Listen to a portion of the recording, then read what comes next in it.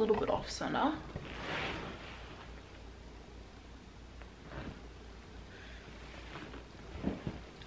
What's up, guys? What is up, guys? Welcome back to Take a Sip. So today's episode is going to be a little bit shorter, but honestly I still really wanted to talk about this because I felt like, I don't know, it was kind of bugging me a little bit. So I don't know if you guys have heard about the whole David Dobrik vlog, oh my gosh, I can't talk, vlog squad situation. And if you haven't, I honestly recommend just doing like a Google search or going on Twitter and, you know, searching it up, because there is like it's a lot of stuff kind of thrown at you. And if you don't know who David Dobrik is the guy that gives away Teslas and $100,000 checks a lot.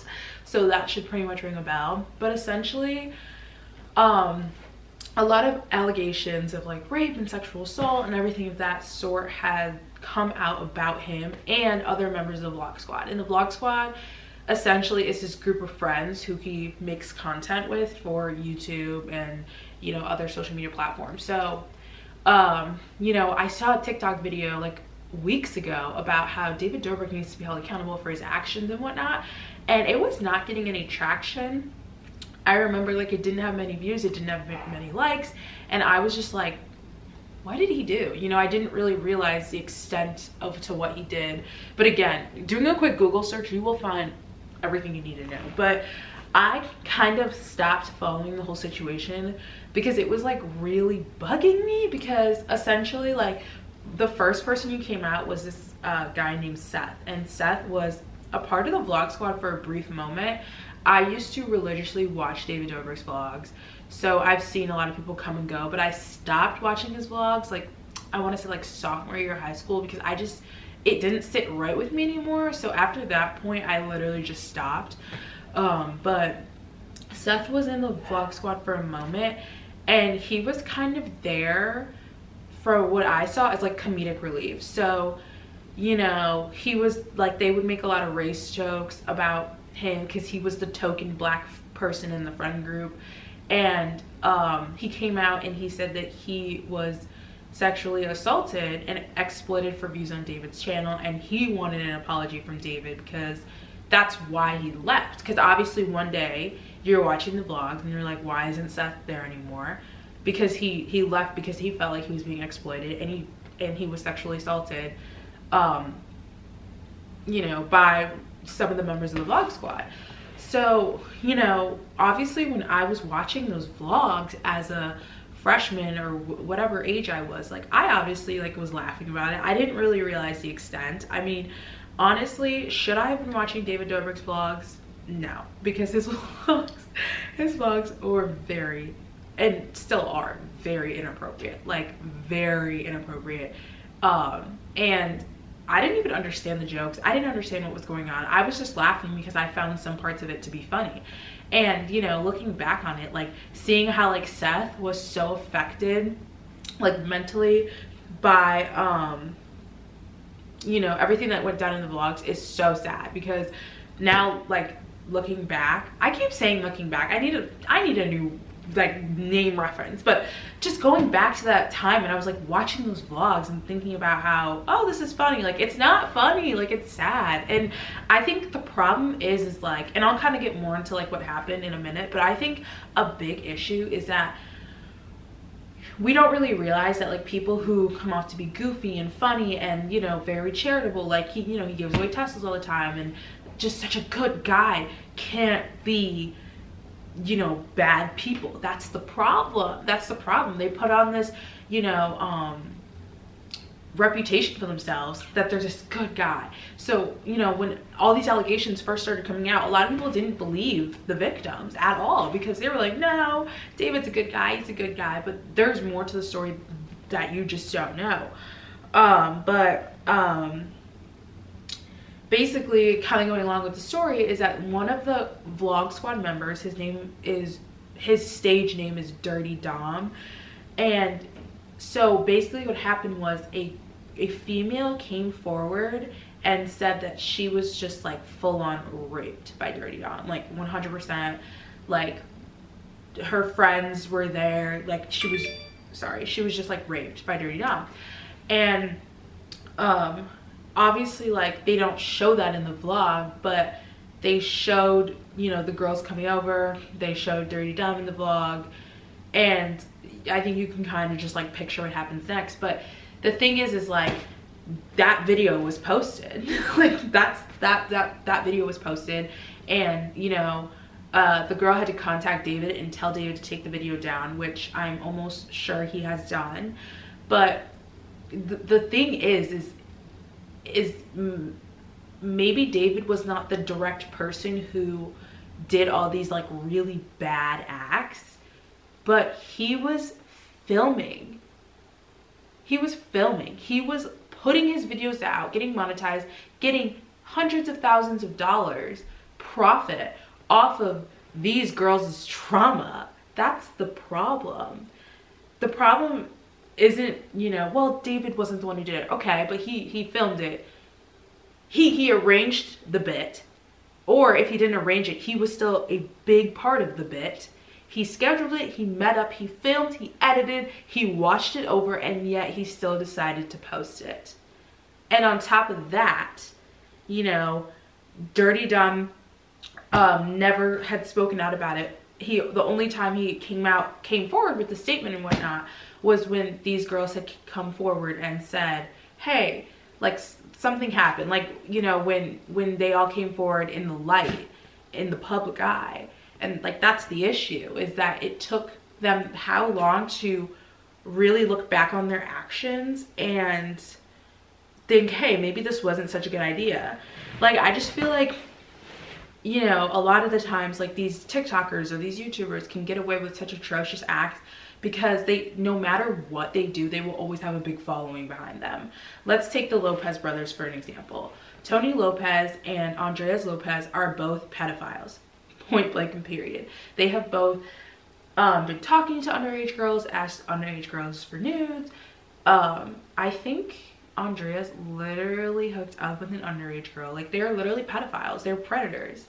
But yet you go to their comment sections and people are like, guys, I mean, we should forgive them, everybody makes mistakes.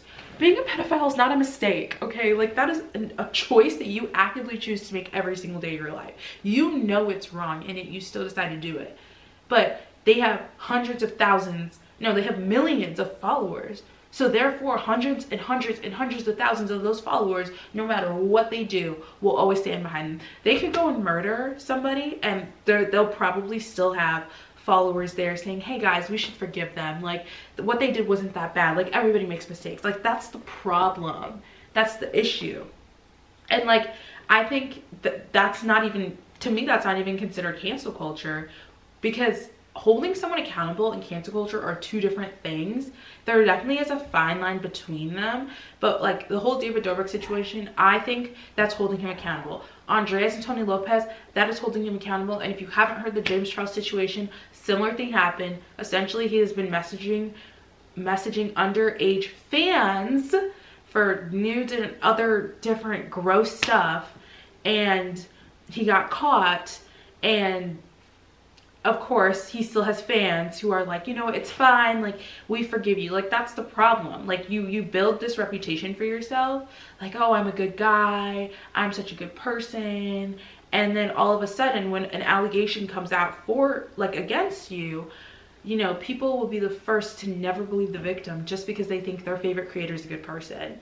Like, there's nowhere in, like, the creator rule book that says that, like, just because you know them on camera doesn't mean you know them off camera. And like, these creators can be way different people off camera than they are on camera. Like, you don't really know the true them unless you live with them, you're their family. Like, you don't know who they really are.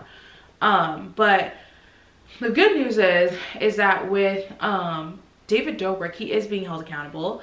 I know he was dropped from a bunch of his sponsorships, like a lot of them. I think there was like a TikTok video like saying all of like the sponsorships that he was dropped from, but like, he obviously had a lot. That's why he was able to give away Teslas like that.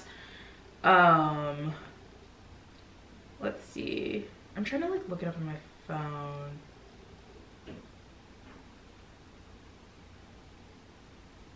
Okay, so it said He lost sponsorships with SeatGeek, HelloFresh, Dollar Shave Club, EA Sports, DoorDash, General Mills, HBO Max, Facebook, and Audible. And I guess, according to Twitter, as soon as all of those companies came forward and said that they were dropping him, that's when he decided to come out with like a formal apology video, which obviously is not a coincidence. The timing is not a coincidence, ladies and gentlemen.